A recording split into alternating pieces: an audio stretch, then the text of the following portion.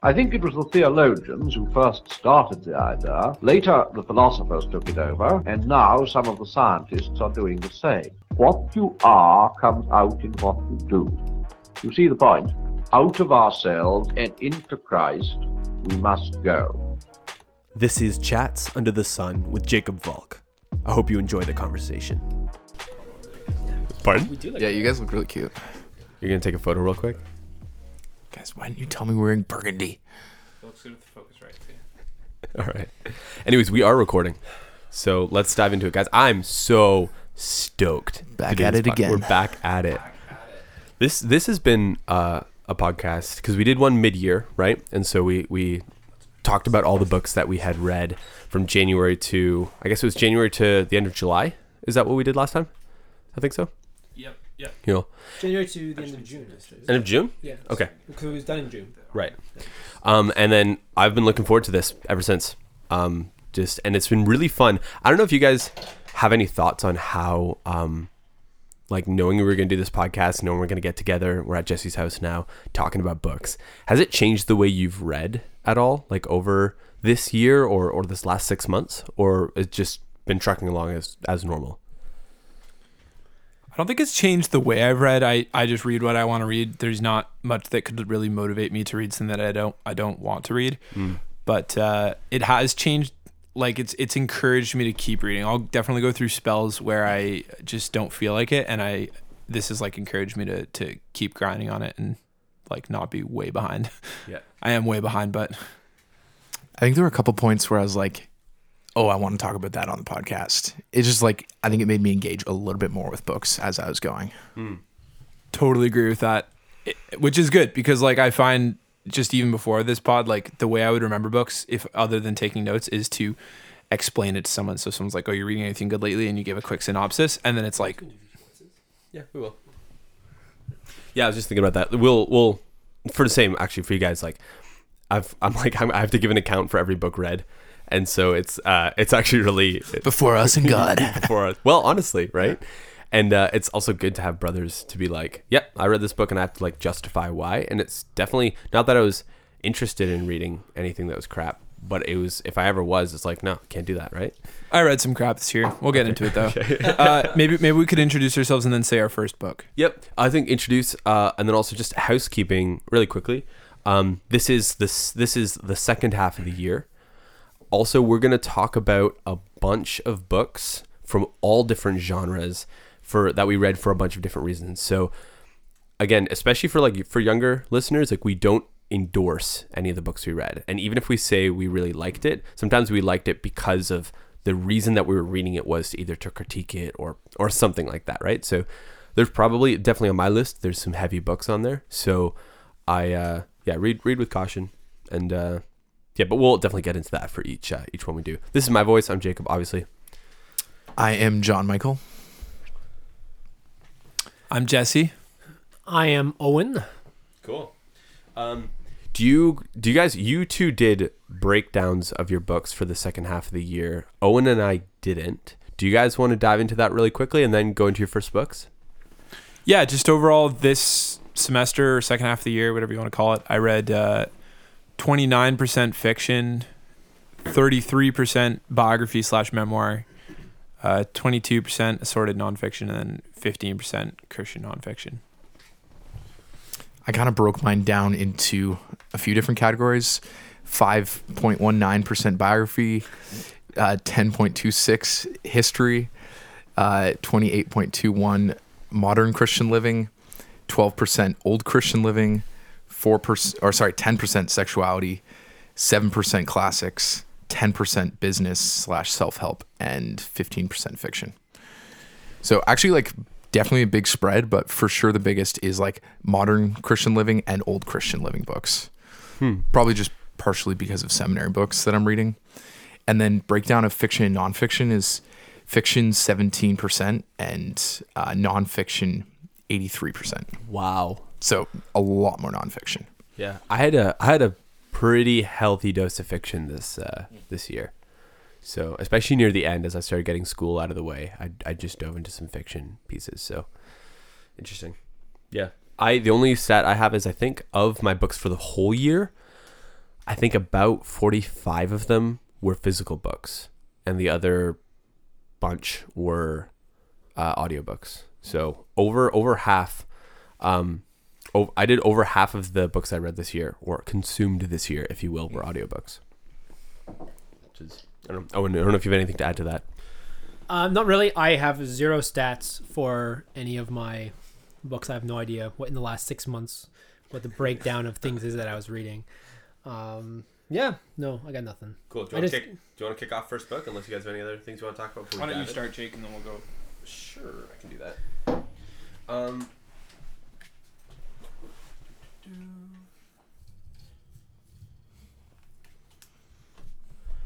All right, my first book of the last 6 months was Sherlock Holmes: A Study in Scarlet.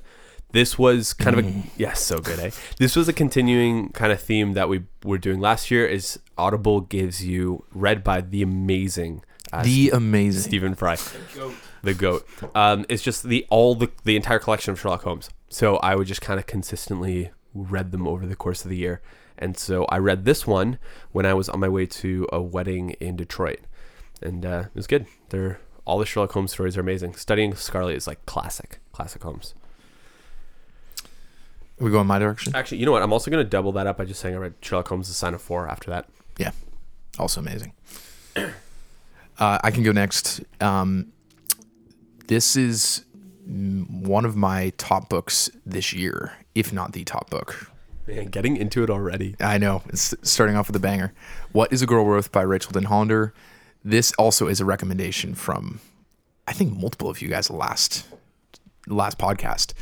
And yeah, I'm sure we all have a bajillion thoughts, but this is just an amazing book. I actually was talking to people last night, and I've gotten, I think, 5 to 10 different people to read this book after reading it. I think it's just that good that, kind of like Gentle and Lowly, I would recommend it to like a pastor, a theologian, all the way down to like just a lay person in the church who's only going to read one book a year, something like that. It's a very tough book, but does such a good job talking about abuse and also just walking through her own story, Rachel Den Hollander's. All the way down to a lay person? I'm a terrible person. Okay, so I am actually, interestingly, the next book on my list, which I'm going way out of order, is also What is a Girl Worth by Rachel Den Hollander. So we read it very, very close to each other. Wait, hold up. You read it twice? No, I didn't talk. Oh, you're right. I was the only person who read it last. So this is interesting. We've all talked about it, I think, on every book podcast so far, but I hadn't actually read it until I was actually on the way back from that wedding. And man, so briefly, it's the story. Rachel Den Hollander was a gymnast who was abused as a teenager by Larry Nassar, who was a medical doctor. This is a book because, like, I'm a hyperbolic person, right? And so when there's like a book or a topic that I wish I had better words for, it makes me regret being a hyperbolic person, because I can't emphasize enough how much I wish every person, and specifically every guy, would read this. Like, I want to hold a mug in the air and smash it on the ground for emphasis. This book was so transformative for me, because I went into it being like, I'm pretty sympathetic, you know. I know this it's a real struggle. I know, like, you know, I really want to learn, and I didn't realize how many things I didn't understand, or weird prejudices I had. Or so one of the big ones is, you know, when there's like a sexual assault case and women come forward like a decade later, a little part of me was always like, really? Like, it's been 10 years. You didn't want to go to the cops anytime since then? This book was a masterclass in understanding why that is the case often. It did so much for me in empathy, and it's such an incredible book. It's so good because it does it through story. So it makes it very palatable no matter who you are. And she does it in real time. So it's not like she starts off with like, let me introduce her to Larry, who's like a horrible person. She like brings you into the trust that she had for him and the trust that everybody had for him because he was like the top doctor. And then like the process of the abuse in real time, how she kind of was like learning in horror what was like, even just figuring out, wait, this is what's happening to me right now. Who do I talk to? It's just really, really good. Can't recommend it enough, actually. Yeah, and just because we're all chiming in on the book, everyone now here has read this, right? All four of us. Yep. Yeah. It is definitely a book where I couldn't recommend it enough.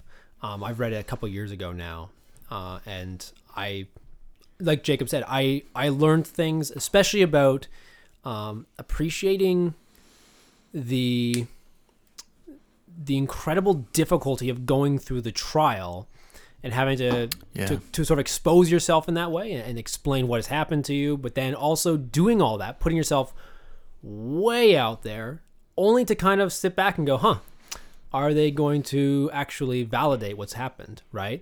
And there was a moment in the book, and I know I've mentioned this before on your podcast, where even though I knew Larry Nassar is in jail while I'm reading it, I hit a point where it looked like maybe they were going to, give him a slap on the wrist or something like that, where I was almost freaking out. She is such an incredible writer. And I was so invested in justice for her that this point at which it looked like they were going to, you know what? Thank you for coming forward. We're going to take care of it, but it was going to be super minor. It had me so genuinely upset while I'm reading it. Yeah. It's a very upsetting book, but incredibly important. And I think it's worth noting that I do not believe that it is gratuitous, which is important when you're talking about a book that I think she was actually preteen when he started like abusing her, right? Like she was 11 or something, right? Yeah. So when you start reading something like that, obviously it's gonna be like terrifying, and some people are gonna be like, I don't think I can touch that.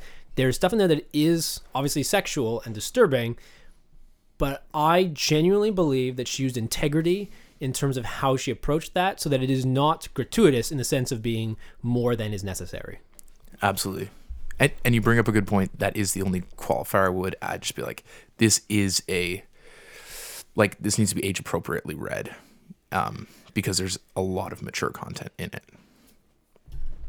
Yeah, it's so good. Not gratuitous, but is relatively explicit in an appropriate way. Yeah. Okay.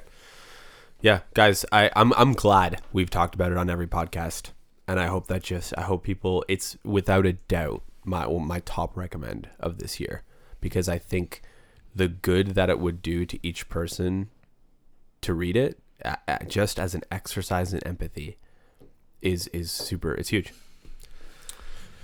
So yeah, a lot of the I'm moving into my book now.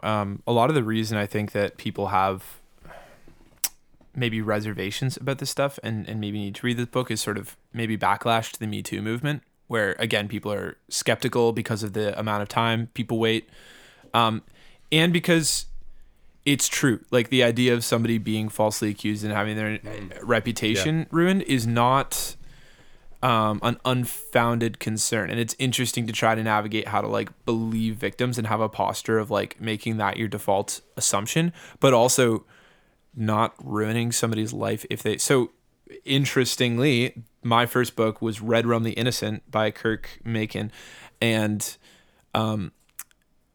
it's about that, not about someone who was falsely accused as in like the sexual assault didn't happen. The sexual assault and unfortunately murder. Sorry, we're starting this podcast so intensely, but the sexual assault and murder of a very, very young girl in Canada, in the actually very close to where Chloe grew up. So all the locations and stuff are really hitting close to home. But I believe it was in the 80s. And this was a very well publicized case because back then there just wasn't actually a ton of serial killers, or at least you didn't really hear about them. So this was a very publicized case at the time. And a young man, spoiler alert, was totally falsely accused, partially because of like there was some kind of evidence, but really truly he was just weird and his family was weird, and the cops hyper fixated on him and decided that it was like, he's our guy and we're going to do anything we can to bring him down. And so the book is about his I think the subtitle is From wrongful conviction to stunning exoneration. And so this book actually, I was thinking it's interesting that it's semi-related to What is a Girl Worth, but I just realized that actually these were recommended to me at the same time by Mark Limas, where he said they were two of his favorite books because he is a lawyer in the criminal justice system. And so I think he just has a fascination with these. And so this book, do I recommend it? I would say definitely, especially if you're interested in learning about the criminal justice system in Canada. It's very detailed on the thing of the case. The characters are fascinating. The story is fascinating. Just the criminal justice system with all of its flaws is very fascinating. This is not a good reason not to recommend a book, but the main reason I started this quite early in the year, and I struggled to get through it. I remember you talking about it before. It's just incredibly frustrating. This poor guy just makes incredibly dumb mistakes where he says weird things and he just didn't have anybody qualified really on his team until later in the legal process. And so it was just like so irksome. And to see these cops just brutally miscarrying justice because they wanted justice so bad that they totally perverted it. It's just really frustrating. So it actually just, and it's quite long. It's a pretty thick book. So like read it if you're interested. I would say it's utterly fascinating, but just be aware it might be a tough read for various reasons. And it is occasionally quite dark. It in a sort of a forensic legal way, it does get very explicit. Again, not in a graphic story way, because we don't even know exactly what happened. Anyway, Should I read it? Do you think I should read it? I think you would find it really interesting. So I would give it a yes, but it's not like one of my absolute top recommendations. I think it depends if you're interested in the legal system. It's a great way to learn, though. Stories are the way I learned. So What's the title? Red Rum the Innocent. I think that's really all I have to say about it. Yeah. Cool. All right, my first book. You guys are all starting out so intense. I'm glad I'm here to balance things. My first book for this 6 month period is Super Mario: How Nintendo Conquered America by Jeff Ryan. That sounds wildly fascinating. I'm already adding it to my list. Yeah, it's very fun. It was just one of those books that Audible threw at me as like, hey, you can listen to this for free. Is it still free? I don't Or was know. it a limited It's one of those time offer? Audible Plus things, Okay, right? So, sure. God bless Audible Plus. I know. Wait, what's Audible Plus? It's the good one. Like, Wait, no, hold up. Like I have a subscription to Audible. I get one credit a month. Okay, What you need to switch to the American version of Audible, so you get like a free library. is that what Audible Plus is? Well, Audible Plus Premium, which is what I have. Yeah, but you have to get not through audible.ca. but Audible through Plus audible.com. Premium? Did you just say? Yeah. Platinum, silver, gold. Unsure, Jesse. Go on Audible and search up included in membership. You might already have it, because I don't think I switched over really anything. And Yeah, just- so they've it popped been up. slowly integrating some of the American stuff into the Canadian one, because I was in the States for a while and it switched to the American version, oddly enough, right away. And I knew all the stuff you were talking about when you pitched this to us last time. Okay, cool. When I came back to Canada, I started noticing over the coming months that more and more books were being added as free classics and different okay, things. So I cool, think they're cool. slowly catching up. Anyway, I don't really understand why it wasn't just like Why that was to begin never like yeah. with. Okay, sorry, moving on. Keep talking about your books. Sorry. So yeah, What's it called again? Super Mario: How Nintendo Conquered America, and right now. it's just the history of Nintendo. Obviously, a Japanese company that made all its money selling games in the U.S., arcade games, and then they made their own console and all that. It's really cool to actually go through the history of that. I'm the kind of person who finds any kind of topic interesting. If you'll go deep enough into it, I'll find anyone's life or interests fascinating. One thing that kind of stood out for me as I was listening to this book was that it was surprisingly well written. And also, I have this complaint, and I'll read like popular level medical books. They're written for the general public, but they're written by like actual researchers and doctors and stuff. And one of my frustrations that I've expressed on this podcast in the past is that they have like this weird ceiling on how complicated they'll go, but they also have like a minimum threshold for how many dumb pop references they'll make to make sure that the common man enjoys this. And I just feel so pandered to with these dumb references to like Justin Bieber. I'm not going to this book on like, comparable biology for a Justin Bieber reference. Like, don't do this. But by contrast, this book on an actual pop culture icon, that is Super Mario, has fantastic referencing to things like comparing him to Odysseus. Like, that makes sense though, because like if you're gonna write a whole book, you kind of have to make it about that. You kind of have to make it smart. Like it couldn't just be like pages and pages of "It's me, Mario." Like, but like it's not out, though. Like typed out with 50 O's. No, and but a like few exclamation points. But like he has so much good content. Like he's talking about the structure of the company, the politics internally within the company, the different people who are the competitors in the market, like what they did when Sega hit the market, how the different consoles went, the crash in the 80s when everyone was like, okay, video games are done, before video games even took off. And it's so interesting. But then, like, as he's talking, his referencing is incredibly sophisticated. It's funny. I have no interest in being in the space of, like, the tech world or, like, being a CEO. Like, none of that has any interest to me, but I love reading books about it. So I think I would enjoy this book. I don't know why. It's just one of those subcultures where I'm like, don't want to be part of this, like looking at it from the outside. That is not my niche, and I want to hear you talk about it. Exactly. Give me the title one more time. Thank you. It's just Super Mario. Super Mario, How Nintendo Conquered America. Okay. Yeah.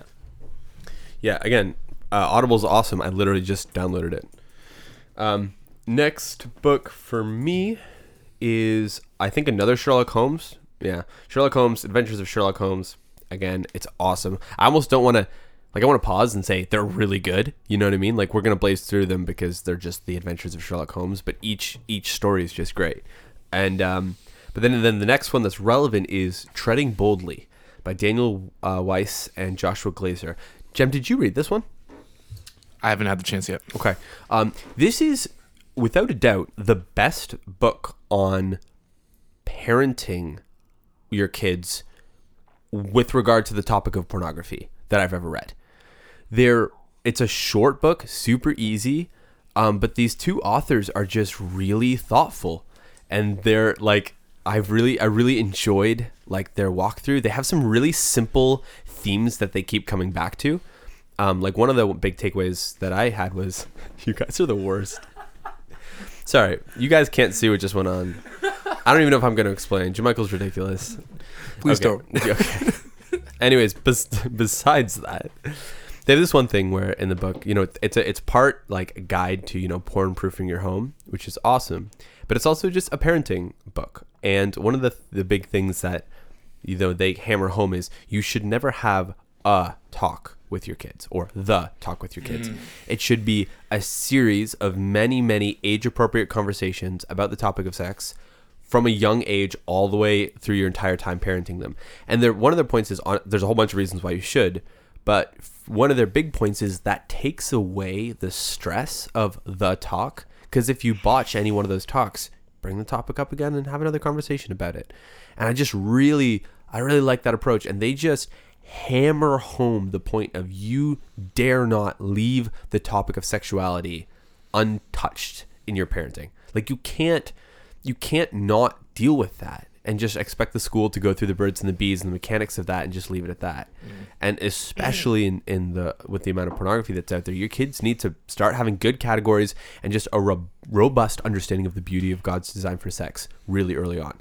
And it's just a great book. I really, really recommend it. I just enjoyed it. I was encouraged by it. And yeah, it's a really good resource. I'm glad they wrote it. And I think we found it just by Googling like books on parenting about this, and just that was one of the only ones that really came up. Yeah. Sorry, I feel like last podcast you guys said that you hadn't found an absolute banger book on parenting and sexuality yet. Maybe I'm remembering wrong, but that's cool that you did now. If I'm remembering that right. I remember the same way. Okay. Well, I hadn't read that one yet, so okay. I mean, so this is your like number one recommend now. I don't know if I've read exhaustively in the topic. There's a lot of parenting stuff out there, but I was surprised at how few books there were specifically about pornography and specifically about parenting. And this one, from everything I've read, they did an awesome job. and I just really like it. So I give it a hearty recommend. I have leads on 2 more books on parenting on that, but I haven't read that one or Treading Boldly. So hopefully next podcast. My next book is Love Thy Body by Nancy Pearcey. Ooh. Banger book. It's been a bit, and I read it fairly quickly, but I just remember being struck by the precision of the book. It is not like a balanced book in the sense of like trying to be like a loving, winsome approach to someone who disagrees. It's more of just like a systematic going through of like sexuality and how the culture thinks about it, and kind of the upper lower story idea. Like there's a lot that we could get into with it, but it's an amazing book for trying to understand how should Christians think about sexuality and how does the culture think about that, and then how do we engage the culture as it has kind of a bunch of different views dissecting kind of your body from the actual you, and how your actual you, your upper story is always trumps what your body is. So you just need to change your body to be what your the real you is. So it's an amazing book. Big recommend. You're kind of air quotes that last part you just said, as in you don't. That's what a lot of the cultural thing. Yeah. I think it's really important to caveat that, like, yeah, it's not that she's not winsome, but that's not really the point of the book. But I don't remember if it was because it was the way it was pitched to me, or if it was because of like the subtitle of the book or something, but that's what I really thought this was going in as. And that was how it was framed to me. It was like, this is a really like winsome approach. And it was like, I found her a little bit aggressive. I thought some of her stories were kind of emotional, manipulative. So I didn't really enjoy the book when I was reading it, but then later on I realized how much it had shaped my view of this in a good, positive, organized way. So I've like kind of changed my, not that I read a stance of like it was a bad book. She's clearly like insanely intelligent and like knowledgeable and like a good person to write about it. I just personally like didn't enjoy reading it that much, but in retrospect I'm like, oh yeah, great book. Also, the Audible reader for this one kind of has an annoying voice, and that does not help. No, totally. It was that's the sad thing about audiobooks is it's rare, but every once in a while you'll get one that kind of wrecks the experience for you.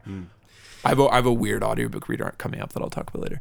It's very interesting when there's a book you don't enjoy the process of reading, but like on a month later you're like, that affected me though. You know, like I'll always have this with Dangerous Calling by Paul David Tripp. I think I hated every second of reading that book. I was depressed, I was annoyed, I was frustrated. And then I was like, a month later, I was like, but man, that he makes so many good points, and it's shaped the way I want to like look at my pastor in a way, like really fighting for him to have good people around him, good accountability, things like that. So it was such a good book, but like just a really crappy book to read. Yeah, totally. I mean, yeah, 100%. I have that with books I disagree with sometimes, where even if I don't come around to agreeing with it later, I realize that having to think through it really shaped me. So it's like really good that I did it. Should we move on to the next book? Great. Okay. My next book was, earlier this year I read On Writing by Stephen King. And then my first book that I talked about was Red Rum the Innocent. And Red Rum the Innocent is it's like basically a quote from Stephen King's The Shining, which I had read many moons ago. So I was just I didn't remember it very well. I also had been really curious about the sequel. And so kind of with the combination of like wanting to see his writing style in action, but also having just had so many references to it in Red Rum the Innocent. I can't really explain why that was so heavily referenced, but it was just like so heavily referenced in it. So I basically skimmed through The Shining again and then read the sequel, Dr. Sleep. So what's kind of interesting about Dr. Sleep is that it's basically like he wrote The Shining in like the 80s or something, and then he wrote Dr. Sleep like 20 years or even like 30 something years later, and then made the character grow up that many years. So he's gone from this little kid to this alcoholic middle-aged man. And it was very fascinating to grow up with him. I can't really recommend this book though. The thing with Stephen King is like, even his cleaner books are just fairly vile. And, you know, with like a book like East of Eden, that's our example we always talk about. It's so clearly for a greater purpose, and like I don't know. Well, it's not so clearly. Some people disagree, but in my eyes, it's very clearly for greater purpose. With Stephen King, his greater purpose is that he is all about hyperrealism. He talks about this a ton in On Writing, where it's like, if you have a blue collar worker and he doesn't drop the F-bomb, you are lying to your audience. And I get what he's saying. He's like, you can't, like, because then his contrast was like, if you have him say "gosh darn," that is lying to your audience. And he's right. And then he was like, if you have a housewife, Christian housewife who says "gosh darn," that might not be lying. That might be true. But he's like, most of my characters tend to be these random blue collar people. In my small experience of like fooling around with writing fiction, I've found that like, hey, you can just say he said a string of expletives. You can say something like that, and to sort of add realism. Anyway, whatever. I'm not gonna get too far into it. All that to say, enjoyed this read, but don't really recommend. Learned a lot though about writing. All right, cool. My next book is Man Alive by G.K. Chesterton. So it begins with Yeah. G.K. Chesterton. I don't think I think I might be the only G.K. Chesterton for this 6-month period. Have you changed? Yes, always. But I guess that's good. Writing that down. so this is another example of why G.K. Chesterton writes phenomenal fiction. I've said it before, and I'll say it again, that he writes fiction like he learned that fiction exists by reading about it. Or maybe he heard somebody trying to explain what fiction is, and he's like, I can do that. And he went and wrote fiction, but it's really weird. But he's never read it, and so he's just got his own version of what a fiction novel would look like. He has no regard for, conventions on novel writing. It is phenomenal, though. And so anyway, it's a weird story, and I can't really give you much information about it because very quickly you slip into spoilers. But it's kind of about this very interesting character who appears to be super innocent and a little bit crazy, and everyone starts loving him. But then it turns out that he's accused of all these crazy crimes like murder and bigamy and stuff. And then and you're listening to it and you're going, okay, like how on earth is he going to reconcile this? And eventually he does in such a way that it blows your mind, and it is a phenomenal and also profoundly beautiful story. Like his themes that you end up sitting there holding at the end of the book are remarkable. I actually strongly recommend this. This is an example of an audiobook where I almost didn't keep going because of how bad the reader was. Oh. Like, it was profoundly terrible. So that tells you how good the story was. But the reader was one of these guys who sometimes just don't do the voices. Do you know what I mean? Like, sometimes don't bother trying. You've got a weird diversity of characters and you don't have that much range as a voice actor. And you should not try to do the voices. This person was leaning so hard into the voices and it was annoying. Someone just got crushed. I was just talking this with someone the other day. Like, one of the biggest sins that a male or a female audiobook reader can do is to overdo the opposite sex. So, like, if you're doing a girl, you can do like probably this is as far as you go, like, oh, Ron, like that. Probably don't do, oh, Ron. But then likewise, I've heard some terrible women audiobook readers who will be like, for every single dude is like, he was like this, and they can't even do like it's just so Andre the Giant, stupid. It's like a caricature. It's like when you're telling your friends about that's that what I'm dummy. saying. It sounds like a woman who's mad at her husband talking about her husband, and then he said, "I don't want to wash the dishes." It just immediately takes me out of the story. Just move slightly into your lower register, and we'll know. We'll know what you mean. We'll get it. What was the second sin that you mentioned, or the second bad thing? You said murder and then something else. Bigamy. Yeah.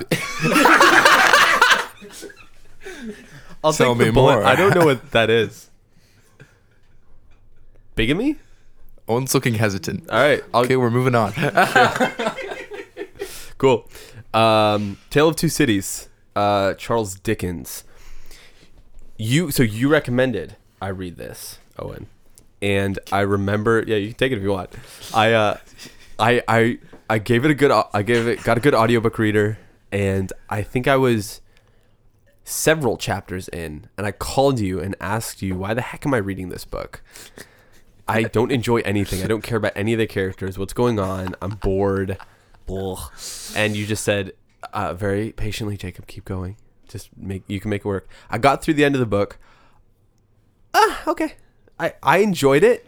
Like, I think I enjoyed it.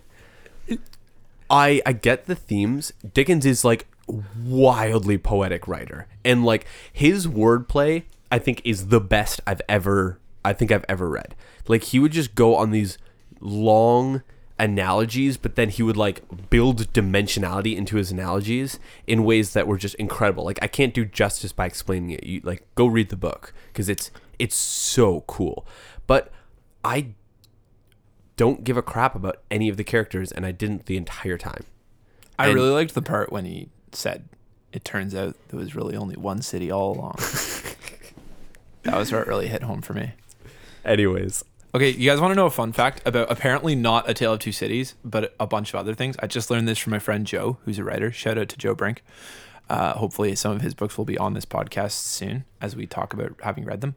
But he was telling me that apparently he wrote them for serials for magazines, and he was paid by the word. So not A Tale of Two Cities, but many of his other books, if you're wondering why they're so long, he was paid by the word. Huh. So Interesting. Fun fact. Yeah, I don't know what. But then he built Bad Habits, and A Tale of Two Cities ended up being what it was. Yeah, I mean, people would obviously it's a classic. People will disagree. I did feel like it would have been a really wildly cool short story, and I felt it was just way too long. So that's my hot take. I was just kind of meh on it. I don't know. Owen, do you want to clap back on that? Or? I'm actually sympathetic, especially as much as I do really respect Dickens' writing. And you're right, a lot of his stories were written as serials, which makes them have seemingly strange structure. Because we're accustomed to a very, actually, maybe unnatural, artificial arc structure for every story. Every novel has to have, like, this arc, right? But that's actually not necessarily the way life goes. And his stories don't do that either. And he has this, so you like Great Expectations, which is amazing. Jacob, you'd probably hate it. No, but no, I love it. Great Expectations. It's great. But yeah, like, so they've got weird structure, but then also I am sympathetic to the fact that Tale of Two Cities has a rough beginning, and I think that that's a fair criticism. I think it's fair to say the fact that I had to read a third of the way into this book before I understood or cared about your characters is on you, bro. Right? But I do still think it really hit home. Like, I was almost crying by the time I finished it. Yeah. So is Jake, but for a different reason. No, it's not a bad book. I was just like, okay, cool. Okay, so my next book, The Abolition of Man, Reflections on Education with Special Reference to the Teaching of English in Upper Forms of Schools by C.S. Lewis. This is a very snooty subtitle. I'll be honest, I don't remember much from this book other than I enjoyed reading C.S. Lewis in his element somewhere else other than like writing more lay level books. I think you guys would enjoy it.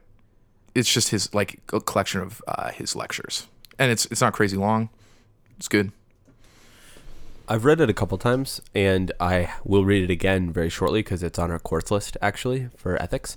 Really? Yeah. Oh, interesting. For whatever reason, and so I'm looking forward to reading it again carefully because I've read it a couple times and I also don't remember much from it, and so that which is on me as far as I'm concerned. But Yeah. I'm gonna read it again. There's interesting ideas in it, but yeah. I've also read it. I also don't have a lot of takeaway, but I will say that some part of it is he's addressing sort of contemporary ideas to himself, and that can sometimes, when you're really he's talking to something that's very immediate, very proximate to him in his world, sometimes that limits how engaged you become in it when those issues and those ideas are not things you're contending with actively, right? Yeah. My next book was Pilgrim's Progress. Read this with Chloe and enjoyed it. That's all I really have to say. We've talked about that before, or at least I've given my thoughts. This is another book Jake is a hater for. All right, my next book is Hitler Speaks by Herman Rauschning. This is was also published under the title The Voice of Destruction, but that was the American publication. So of course it was something a little bit more eye-catching, I guess. The Voice of Destruction. Wait, The Voice of Destruction was more eye-catching than Hitler Speaks? I think so. Hitler Speaks sounds too much like Martha Speaks to me. I think The Voice of Destruction is. Yeah. Okay, I just have a quick question. Please tell me this was an audiobook. No. Okay, I really want the audiobook to be like the audiobook reader just goes full out anytime it's a direct quote and Does the German accent and everything? like German accent and full out like Cartoonishly though. Yeah, cartoonishly. Like anyway, sorry, that was really silly. You can I'm do sure this is a an very serious imitation book. now to give us an example of what you were No, hoping. the whole point. Waiting for No, the whole reason I thought it was funny is because I don't want to do that, and I'm sure nobody. Well, not nobody. Somebody wants to. Anyway, this is a very interesting book. It was written by a guy who was the president of Danzig, which is a little city-state formed by the end of World War I. And he was part of the Nazi Party in the early 30s. And he hung out with Hitler sometimes, and then he became a little disenchanted. It was like, this guy is trouble. And it's what really, really interesting, because he wrote it in 1939 before the war really started. And then it hit the presses just as, Hitler was marching into Poland and all the crazy stuff started.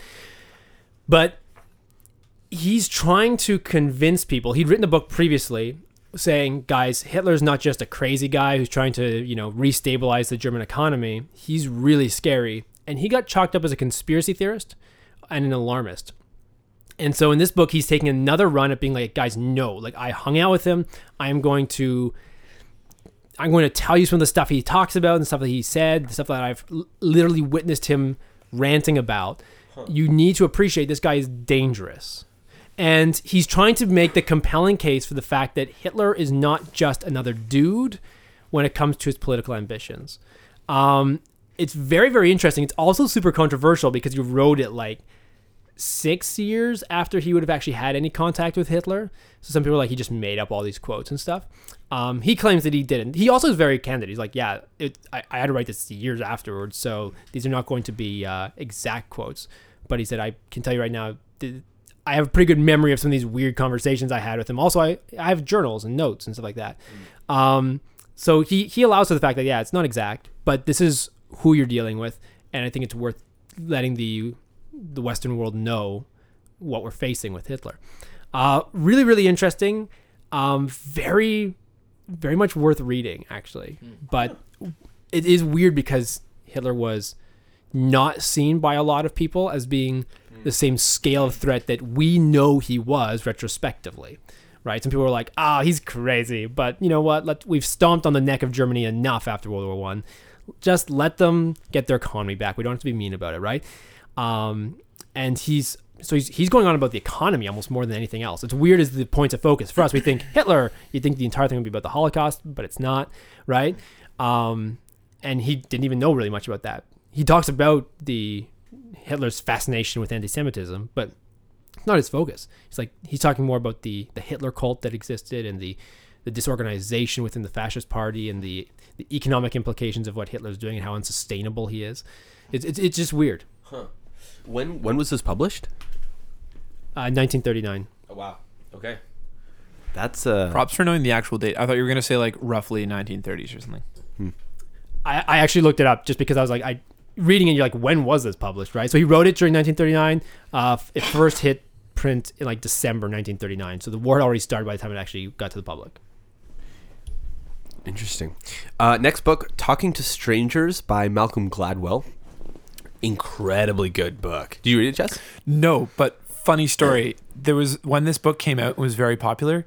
There was often people reading it on the trains. I realize now what it's actually about, which you can explain in a second, but I thought it was literally about how to talk to strangers. And so I would say hi to those people. And it was funny that they never really responded. They'd just be like, I'd be like, how's your day going? And they'd be like, pretty good. And then get back to their book. And I just thought that was endlessly funny. I never got tired of doing that. Yeah, definitely not a how-to manual by any stretch. What's really cool is the way to listen to this book is audiobook. And that's true for almost everything Malcolm Gladwell makes right now, is that he first makes them as audiobooks and then turns them into books afterwards. Whoa. So he includes snippets of actual audio, backing track, sound effects, and a lot of other stuff. It's a production. Almost all his books. So I just read one of the last books I read is The Bomber Mafia, which we'll get to. And he starts them all as audiobooks and includes a lot of original voice recordings of things. Talking to Strangers is a book about how we interact with people. And it's really interesting. So he does a bunch of test cases of Sandra Bland, who was a girl who, a black lady who had just a horrible run-in with the police and committed suicide in jail. If I have that story right, which I'm pretty sure I do. And it basically is a story about how that escalated the way it did. And he weaves in other commentary about, like, he has a whole diatribe on suicide and how the contagiousness of suicide, in the sense of how people will have, why a suicide will catch on and there'll be a string of suicides. And it's a fascinating book about, like, why we do the things we do, sometimes from a cultural perspective. It's not a book that has a rock hard clear thesis.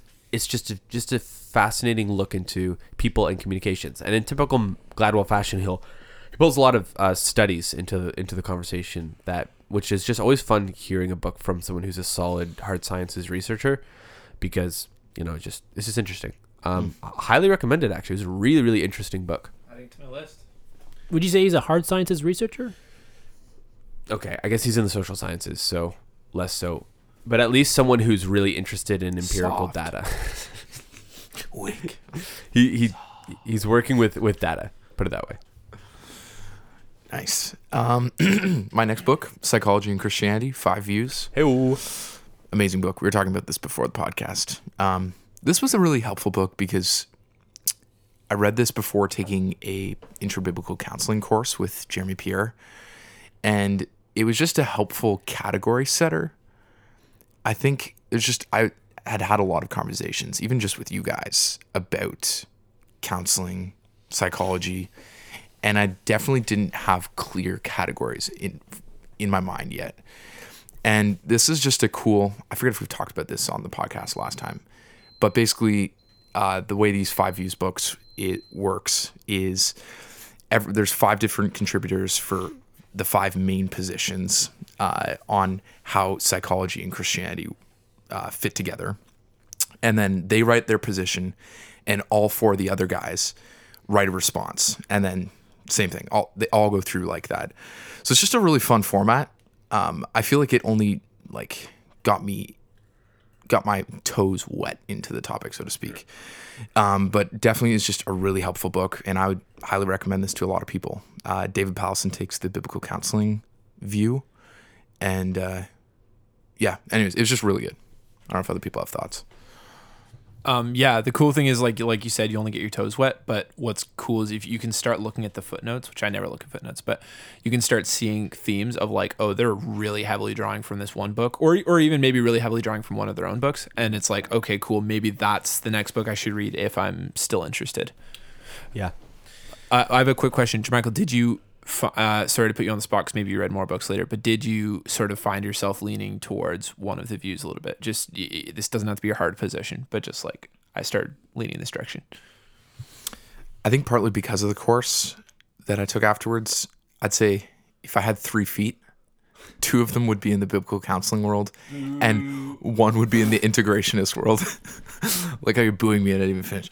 No, I felt like because of how introductory this book is, it more showed me how much I don't understand, and it made me sympathetic, I guess, to some other positions. But also, I guess the course that Jake and I took this year with Jeremy Pierre really did solidify for me the goal that you're picking does matter. And that will change the discussion on approach. I'll just leave it at that because there's a lot more that we could talk about there. I don't know if people have more thoughts. Yeah, I totally resonate with that, because if your goal more broadly is to how do we how do we encourage people to grow in conformity to Christ and to put the old man to death? That is the heart and soul of biblical counseling. And that's awesome. And that is beautiful. And that is practical. I don't know if that's the right tool for arachnophobia. You know what I mean? For a crippling fear of spiders. That might have, that should be the ultimate goal. But I wonder if sometimes the ultimate goal is not always the right, the tool designed for the ultimate goal is not always the right tool designed for specific broken situations. And I wonder if sometimes some of the other psychologies, the other psychotherapies, the other things sometimes might have tools that are better for more niche, difficult situations. That's kind of the takeaway I got from that book and some of the counseling stuff. But man, you're bound to offend almost anyone when you start kind of going into this area. I think the big thing is that I was struck by is there's going to be a presenting problem in a counseling situation or a psychology situation. And the temptation for everybody is to entirely focus on said presenting problem.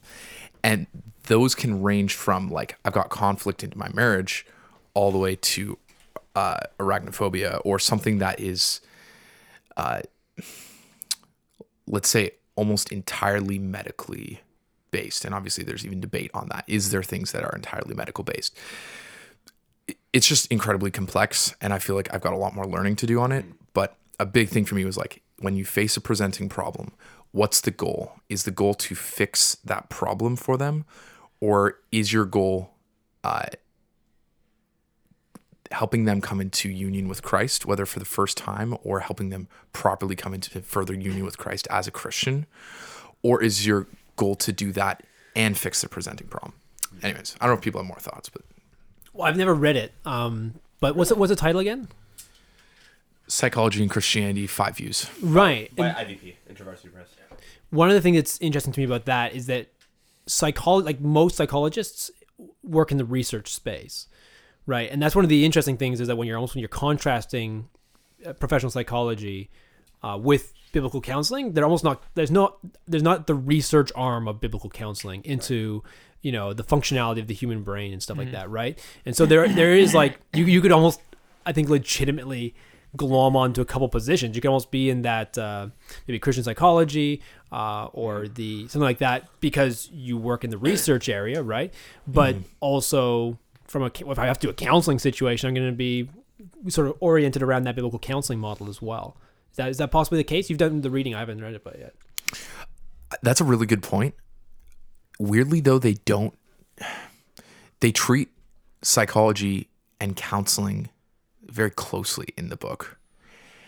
I think the book does because it's like the book is about the topic. So they have to make the case that they're all about the topic. But biblical counseling tries to be very clear in that we are not what those other things are. Right. We call ourselves a ministry of the word, not a therapeutic model. Right. And Powelson does that too. I guess I can understand why the book's like, sure, you say that, but we're still going to lump you into this just because the conversation needs to interact with each other. So, and interestingly, though, they almost all use case studies of how does psychology play out in a practical use. So I do feel like, yes, they're all talking about research, but the focus more in the book was actually how does this practically play out? And then biblical counseling was basically like, yes, this will be helpful informing stuff, but essentially we think you have the wrong goal. And one of the things that I talked with Jeremy Pierre about a little bit, he was our biblical counseling professor at Southern, is there's a sense in which biblical counseling is still a young discipline and maybe a bit of a reactionary discipline. Although maybe they're not thrilled about. No, that's fair. That's where its history is, at least with Jay Adams. There's been a lot of movement. Oh no, absolutely.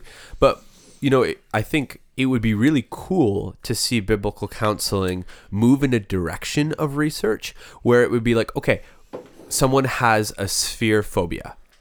This might be a area in which they're doubting God. This might be a area in which pick your issue. We're going to test both.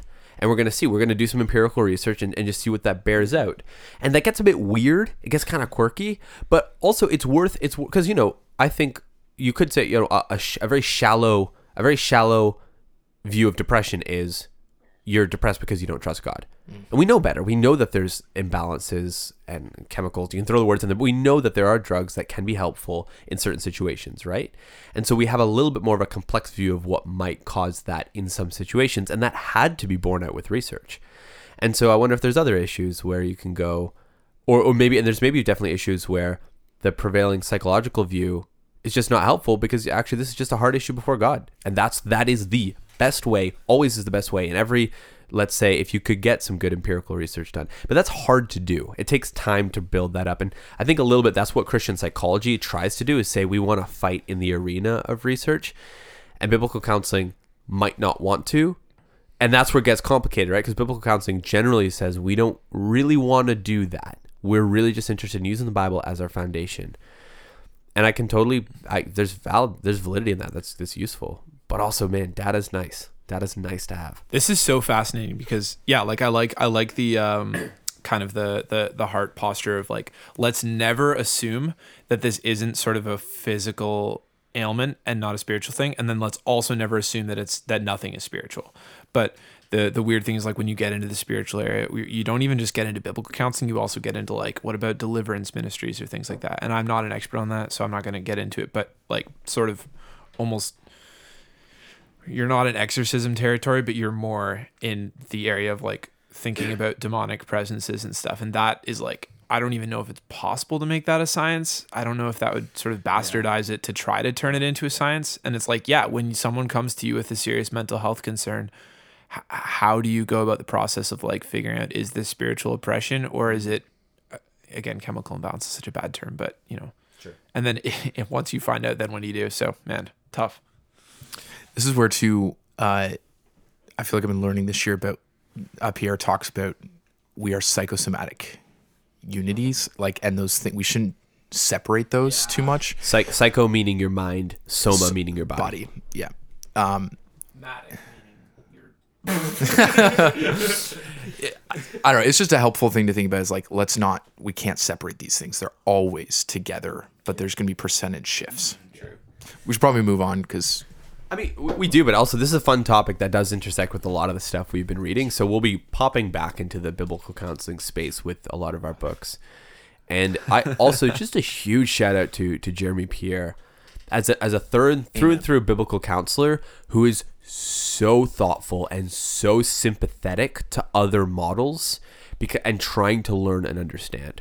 And he's honest about some complexities of this, right? Like, he was talking about a situation where it was this girl that he was counseling, young girl, his parents brought her in, and I think tell me if I'm right, I think he was like leaning toward that this might be something demonic, because it was so odd and so her symptoms were so strange and chaotic and just like that felt like deep sin problems.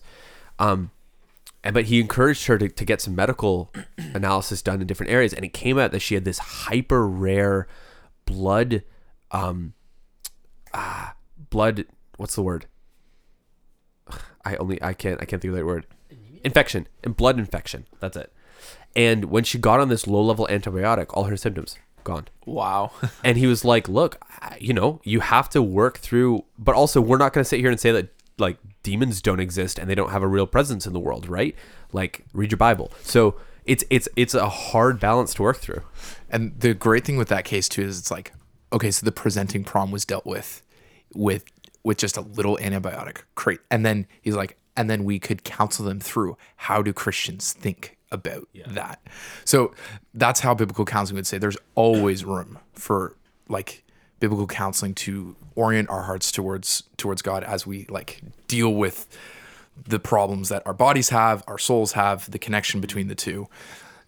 Even if the presenting problem answer is going to be just a medical thing. Great. My next book was Mixing Secrets by Mike Senior. I'm not going to get too far into what I learned from this book because it's mostly nerdy audio stuff. It's about like mixing music. But this book was kind of interesting because like anytime someone saw me reading it, they were laughing because it looks just like a textbook. I don't know if this is what university textbooks look like, but it is what high school textbooks look like, with like graphs and really bad graphic design and a lot of like 2 or 3 colors that they could have color, but it'd also be cheaper to print. And What aside from what I learned, I did actually learn a ton about music production from this, but what I really learned was like, there's actually still a place for physical books for learning, which I know that sounds, you guys are all like, duh, you're literally on a podcast promoting reading. But like, I think for technical knowledge, I've always gone to YouTube, and that's really where I grew up learning it. Like I would kind of skim my textbooks in high school and then really just go on YouTube and learn it. And that's how I would like get okay-ish passing grades. So, and I do still think I generally lean towards that area for most technical skills that I learn it from YouTube. But this book was actually quite good for some of the stuff that was so, like, oddly enough, you would think, oh, let's spice it up for the really boring things. But for actually some of these really boring things that I've been procrastinating learning about, it was nice to go on a dock up north without my phone and just sit and read a paragraph or two over and over until I really understood the concept. So I think, yeah, and just as someone who hasn't really had, I went to school for a topic that didn't really have textbooks, to actually use a textbook was a learning curve for me, and it was really good. So good experience with this book. If you're into music production, I recommend having this one on your shelf as a quick reference book as well. Sweet. All right, my next book is How to Win Friends and Influence People. Nice. By Dale Carnegie. I'd never read this book before. Wait, how have you won so many friends and influenced so many people? I know. Maybe I should be writing it. Was this just a big pat on the back? That's a joke. Yeah, I'm just a self-made man. I don't know what to tell you. Yeah, that myth. Anyway, so it was a really, really good book, actually. And I was going into it, and whenever I heard the title, because people talk it up quite a bit, whenever I heard the title, I was always like, okay, this sounds like How to Manipulate People 101. And the thing is, reading it, he acknowledges that pretty early on in the book, saying, like, you could abuse this. You could go into this intentionally to learn how to abuse people, take advantage of people, manipulate people, get people to do things for you. But he said that's not the purpose of it. And also people are smart and they'll see through that. He said, like, I encourage you to be genuine and sincere in your relationships. And honestly, I think it's fantastic. I think that you could use this to manipulate people in the same way that you could take a self-defense course to learn how to mug people better. You know what I mean? Imagine getting mugged and you learned jujitsu and you were really excited to use it, but then the mugger also knew jujitsu. And it would you be went just to the a same full-out class. actual Like, match. Dude, and the guy, Hey, let me walk you to your car. And then the guy's like, dude, you've got a really tight rear naked choke. I'm impressed. Who are you learning under? And then you just like form this friendship after it. but trying no, to pull the wallet out of their kimono. What's it called? I don't know. Sorry, gi? what the gi? Yeah. I picked a way longer word and I could have just said gi. What's it called? It's a gi. Okay, great. Sorry, moving on. anyway. All right. I will say, actually, as someone who worked in sales for years, that it's also the case, and I also, my sort of philosophy of sales is that you've got to be sincere. Like, you've got to be genuinely interested in benefiting other people and not thinking about things like commission or what have you.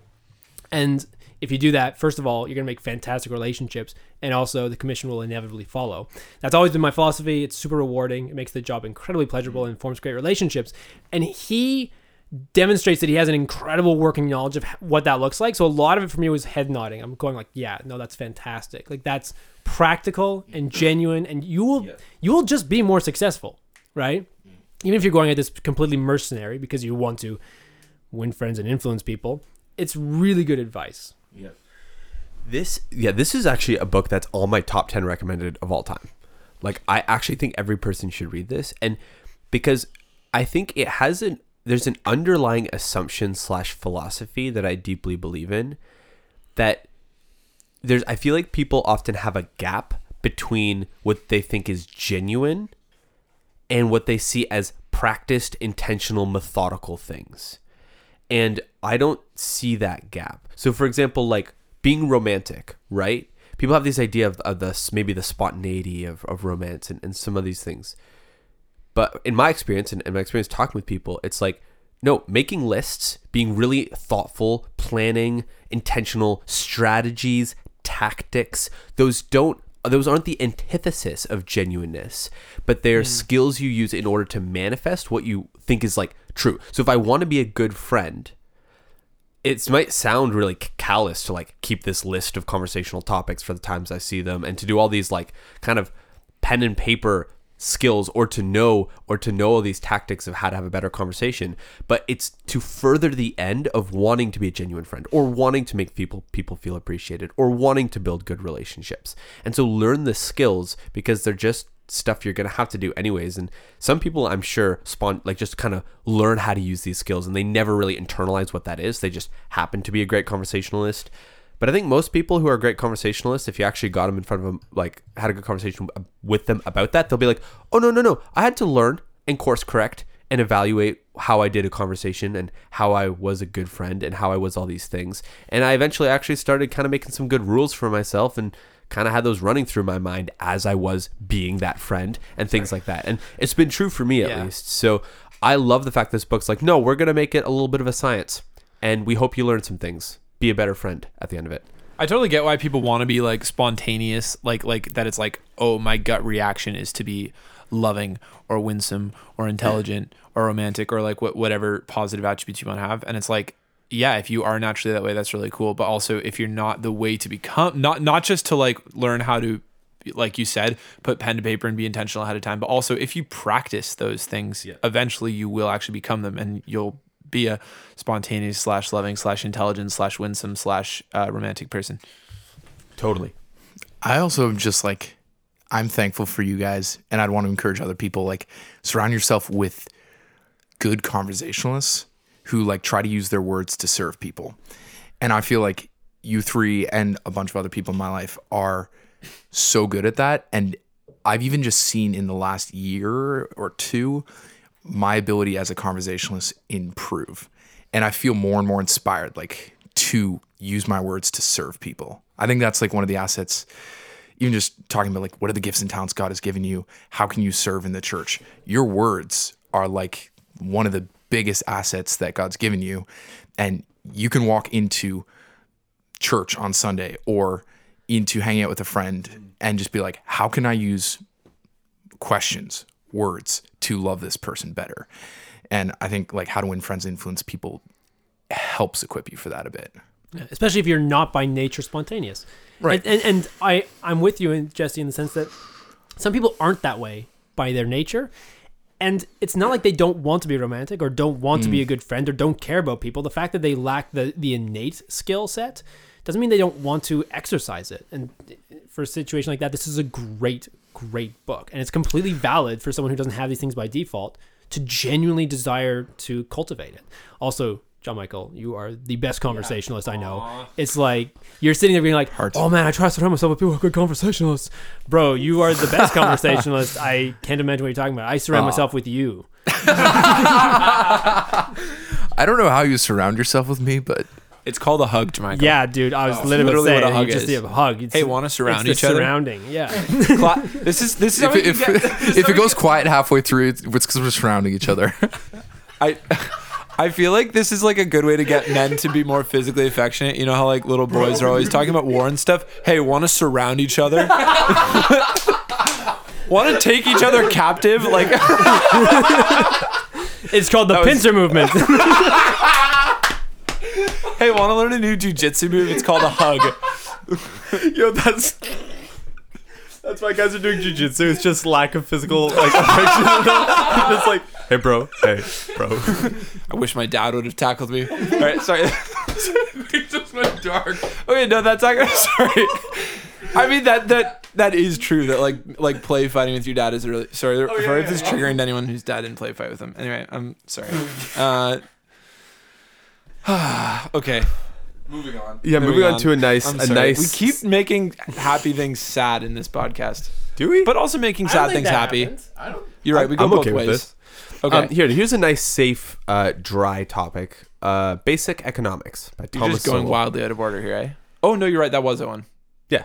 My Right? bad. Sorry. We're good? Okay, cool. Basic Economics by Thomas Sowell. This was one of my top 10s back in the day. I had it on my top 10 list for a long time. The reason why is because this book, I took it off only because it is a bit of a slog. But man, I cannot recommend this enough. if you're at all interested, and even if you're not actually, weirdly, if you put it this way, if you have the stamina to be able to slog through a heavy book that I guarantee will be helpful, give this one a shot. Because economics is the study of value and how value manifests itself and is moved around. And Thomas Sowell just goes through almost every form of currency, of value, exchanges, commodities, like goes from housing to oil to finance markets to real estate, and just walks through what those look like as it interacts with the world. I don't know how to say it better than that, but he makes, like, one of the examples I just remember is, so he talks about oil, right? And he goes, okay, so you have oil. How do you measure oil, or like our ability to get oil? And he says, actually, the way we measure that is basically the cost it takes to get oil, because there's way more oil than than we account for. It's just so hard to get, we don't count it in usable oil reserves. That's an economic thing, and he kind of walks through some of the implications. And then he says, okay, so new technology came around that allowed us to get oil reserves that weren't accessible previously with this new technology at a lower cost. And he said, suddenly your entire economic conversation about how we do energy changes because of the advances in technology. Then he goes, okay, what does that mean? So then all of a sudden, now we have GDPs in different countries that have changed because now we have access to resources that didn't happen before. He's like, these are basic, very important things to know about economics, that there's always ability to get more fuel. It's just of different kinds. It's just at what price point do you get them? That's important because as we move into more scarcity, we're going to reallocate our resources for different things. And this all sounds so technical, but it's really helpful to think through these things as you're thinking about, what does it mean to buy a house? What does it mean to buy things? What does it mean to have rates exchanged? He talks about minimum wage a lot and why like labor moves in the way it does. And these are all things that just, they intersect with your life in ways you don't even realize. And it's really helpful to pull back the curtain and look at some of the mechanics of value in the world we live in, because value is everywhere. You make choices with your money, with your time, where you live, what sacrifices you're willing to make, not willing to make. What sacrifices does the government tell you should make or shouldn't make? And just exposing some of these underlying principles is so helpful. And it will just make, and one of the biggest things, it'll give you a shot of humility, because you'll go, there's so much more complexities into the way governments run their budgets, that like even just unhelpful. The budget will balance itself. It's like, man, there's 1,001 ways running a deficit is very, very helpful. You just got to know things like that. And your government's economics run nothing like your personal economics. It's just more complicated. There's a reason economics has been like an industry and a study for so long, is because it's genuinely complicated. And it's just cool. I found it fascinating kind of the whole way through, and I really recommend people give it a read. It's on my list. I took one macroeconomics course and I was like, you're an idiot. You definitely need, like, you have no idea what you're talking exactly, about. Right? That's my main thing, is like, I just shut up about conversations like, oh, well, the liberals or the conservatives, they spend so much. It's like, don't even touch it. You don't know what you're talking about if you don't know the ins and outs of the issue. I might just, unless people have more thoughts on this, I was just going to go out of order since my book's, it's not even really related, but my next book was The Wealthy Barber. Has anyone read this? Yeah. No, but I've listened to him on Tim Ferriss. I'm sure the guy is great. So the story behind this is I was at a library and I had I was waiting. It was just, there was no coffee shops around and it was a library and I had like a few hours to kill. And I was like, I'm going to pick a short book and see if I can read it in this entire time. And it's very short. Really didn't like it. And you could say that it's because I, tried to read it too fast, but I actually think like generally when I read things fast, I enjoy them more. And he tries to tell it in a story format, which I know I just said that I learn best by stories, like with What Is a Girl Worth and Red Rum the Innocent. But like sometimes those fictional stories where they're like, and we're going to tell a story and you'll just learn all these things about personal finances through this family. The problem is the characters were wildly unlikable. The plot line was boring. It was like there was no good story or good people, and so you were distracted by that. And it was just like just couldn't not recommend this book enough. Read a different book on personal finances. I didn't like it. Dumb book. Is hated it like those Instagram ads where the guy's like, I had no idea I was paying for 2 Netflix accounts? a little and bit, like, you but then they go on moron. these gratuitous things where they'll talk about hockey, and it's like, I get it, you're trying to make these seem realistic, but I just like don't care about these. And they're like, wait, personal yeah, I don't know. Didn't enjoy this book. Sorry to anyone who this was really helpful for. If it was, like, more power to you. I would just have rather read a book that was just straight up classic nonfiction, but then told stories as they go, you know, and as opposed to trying to shoehorn this into a story. I'm only 4 books in, and I think we're like an hour into this podcast. So I 4 will. bucks. You have to be more than 4. I've only said 4. Wow. We're just gonna keep trucking and see what we can do. Honestly. So the next one, The Hobbit by J.R.R. Tolkien. So good, even better because it was read by Andy Serkis. Andy Serkis. My goodness, it's great, amazing. Nothing else to say. You're up, Owen. All right. My next book is How to Be a Hermit by Will Cuppy. And so it begins. Yeah. So I actually really love the writings of Will Cuppy, who is a very odd American humor writer. He's actually his job was reviewing mystery novels. I don't know why his name makes me vaguely uncomfortable. Will Cuppy. Will Cuppy. Sorry, you keep going. This was not his best work. Basically, it's a collection of essays about his lifestyle. He was a very odd personality. But he lived on this island, in New York, and just lived in this weird shack, and that's where he wrote his reviews for mystery novels and stuff. It's not his funniest work. It's not his best work. It's still really funny. It's just very odd. Yeah, I'd recommend his other stuff before I'd recommend this.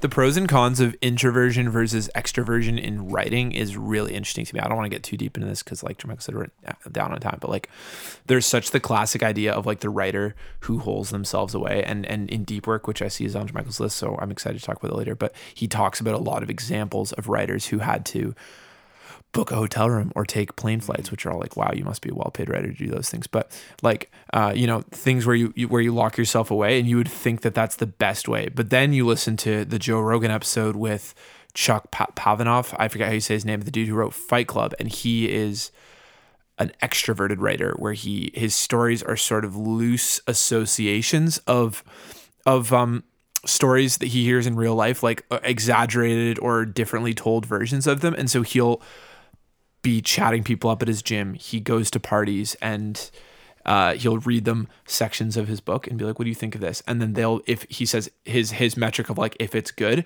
is if people don't say, oh, that's good. But if they jump in with like, whoa, this reminds me of this. And then if they tell his story, he basically co-ops their stories and sort of makes exaggerated versions. And by the time the book's written, it's totally different than what he started with. So just super fascinating hearing different people's writing styles. And so I like the sort of dichotomy of like the super extroverted high input writer versus the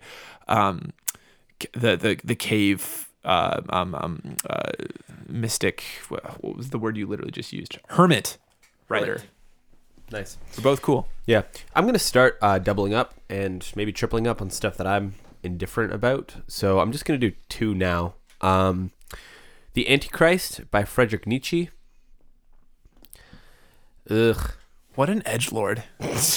He would for sure would have been a Reddit troll if he existed today. Although he was so pompous that I don't think, like, this guy... You have to start his own. Are you saying Reddit people aren't pompous? Because they sometimes definitely are. That's true. No, but he would have been too Sometimes, not cool always. for Reddit, I think. Or any Okay. social media. The guy was like, it's almost impossible to overstate how confident and how arrogant that guy was. Confident's not even the word. But socially dysfunctional. Yeah, yeah.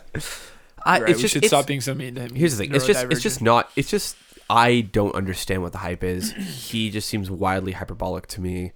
I had some really well thought out critiques about this book, but I'm just like, go read it if you want to understand what Nietzsche's thoughts on Christianity was. It's not a nuance. It's not winsome at all. Not even trying to be winsome. Called it the Antichrist. No, but like, it's like, It reads like the Communist Manifesto a little bit. It's like a long scream, and it's not great. So, whatever.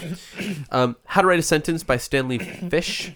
It's good. It's a good book on writing. It's not very long. I enjoyed it. I don't have too much takeaways, to be honest. And honestly, any book that I finish that I'm like, I enjoyed it, but I can't quite remember it, it's probably not the greatest. So, it is what it is. This book has really stood out for me. World War Z by Max Brooks. This is the weirdest recommend I will make on the podcast. I would never have picked this book up if it wasn't for such a hard recommend from, I think, both of you. No, Jake. Was it Jake? Okay. So basically, yeah, World War Z, it's about a zombie apocalypse. I think we talked about this a bit because you recommended it last time. But just, again, another recommend. You wouldn't think you would enjoy it, but because it's voice acted, like, first of all, listen to it on Audible. Voice acted by different people with like the right accents, and it is shockingly realistic. It's just really well written. Well, that's the thing. You're like, oh, a zombie apocalypse book, and it's like, no. It is a history of the zombie war. Yeah, and it reads like a epic World War II flyover. Like if someone basically was like, we're just going to give you like interviews from every aspect you could possibly imagine of World War II. And you're just like mesmerized as someone just walks through what this war did to the globe. This is what this is, but with zombies. And it is so interesting. Big it recommend. Is so interesting. Just, it's a fun read. Yeah. Jess, your take. Have you read it? Not just that, but in kind of his fake forward to it, he's talking about how a lot of people were pressuring him.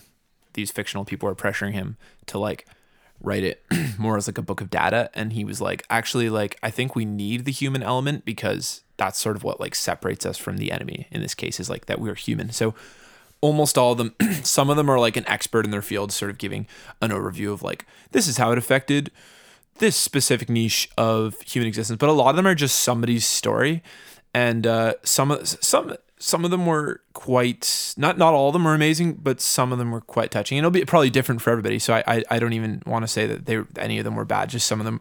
But that was also kind of an interesting thing about the format. And interestingly enough, this is why a lot of people have told me they liked these book podcasts, is that even if you're not interested, there's a new topic coming up soon. And it's like every new chapter, there's like, okay, now we're going to jump to a totally different part of the globe and look at this from a totally different angle. And I just found that actually quite fascinating. Like I wasn't 100% sold at first, but very quickly on, I was hooked, and like this would be one of my top recommends of the year. Actually, and this guy's ability, the writer who wrote it again, Max Brooks, his ability to get in the mind of someone who, like, he just seems to be able to exist and give you a really honest portrayal, from at least what I can see, of so many different people. Like, he walks through this this Chinese guy who stole a submarine, and how he's like, no, I am Chinese. Like, I care about my government. Like, I am a good Chinese soldier. I just had to steal the submarine to save my family. Like, his ethical problem was, his problem was like, I don't want to be seen as a deserter. I don't want to be seen as someone who deserted my people. That's like that was really hard for this guy. And then you have another guy who's just like, that when he goes into the people who sold miracle cures for the thing, he's like, I'm a businessman. That's what I had to do. I know, we all know that they didn't work, but I gave hope to people through this cure. And he's like, you hear him justifying what he did, how the millions he made during the zombie war. Like, you just jump to these stories. I found it compelling. Okay, so I loved that too, and I thought he did a shockingly good job considering he's one human who's only lived one life. I would say my biggest critique of the book is that there were some that, and again, I don't even know because I also don't know what it's like to be another person, but there was a few that smelled a little fake to me. Okay. There was a couple where it's like he was clearly trying to show how different another culture is, but it was like they were using expressions and phrases that we use in North America, but they're like someone who's only lived in North Korea or whatever. Actually, they didn't have a North Korean person, which was very interesting. That whole section was one of my favorites. Yeah. But anyway, there was a few where I was like, this feels like it's being written by an American still. I think he did a shockingly good job, and it sounds like an impossible task. There was even just a couple with like some of the ones where it's like clearly a villainous character, like someone who took advantage of it. Sometimes they'd be like, so what? Like, it felt a little bit too, not that I don't believe there are people who are swaggering like that, but there was some people who it felt a little bit like it was trying too hard. But overall, shockingly great effort.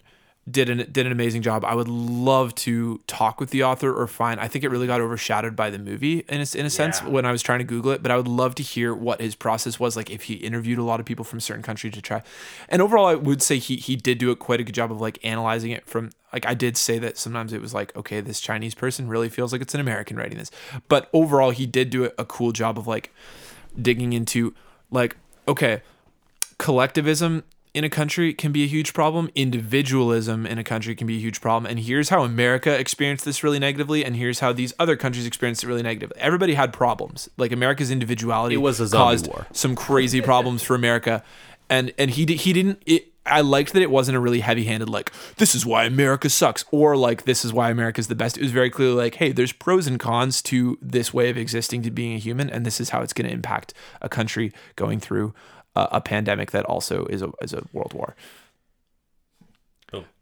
Before we move on from this one, I would just love to hear, maybe, I don't think this is a spoiler, but I would love to hear if you guys have any ones that stood out as your favorites, just because I'm curious.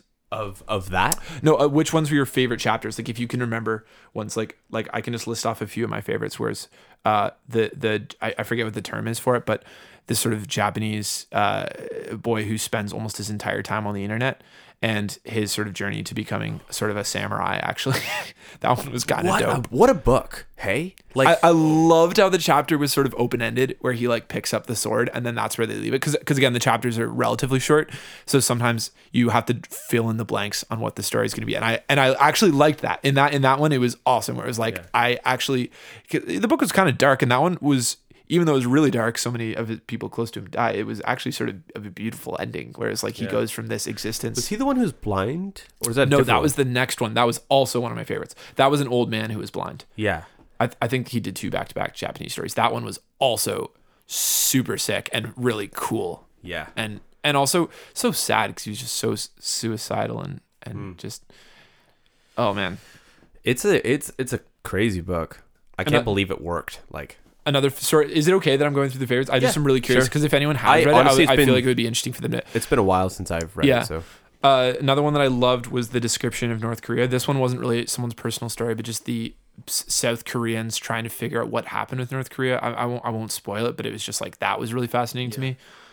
And then one of my favorites, and Michael said he shared this one, was the Canadian one because it just hit really close to home. It was about Canadians going up north to try to freeze out the zombies, and sort of they're like descending into anarchy in these like up north campgrounds, which some of them I've been to. So it was just like it really hit close to home, and it was also like a really cool and sad story. Yep. You guys have any thoughts on these favorite ones? No. Are you up next, Jesse? Yeah, but I'm just gonna repeat quick thoughts on. I'm already repeating this, but I'm also gonna go on to how to write a sentence really quickly. Sorry, go for it. I don't have too much to add. Like, there's a whole bunch I could pick, but you kind of mentioned some of the main ones for me too. Thank you for listening to this podcast's conversation. I really appreciate it. If you enjoyed it, consider subscribing and sharing and all that jazz. It's immensely helpful. I'm all about having meaningful, interesting conversations. So if you know of someone I should talk to, hit me up on Instagram @It'sTheVolk. Have a good one, guys.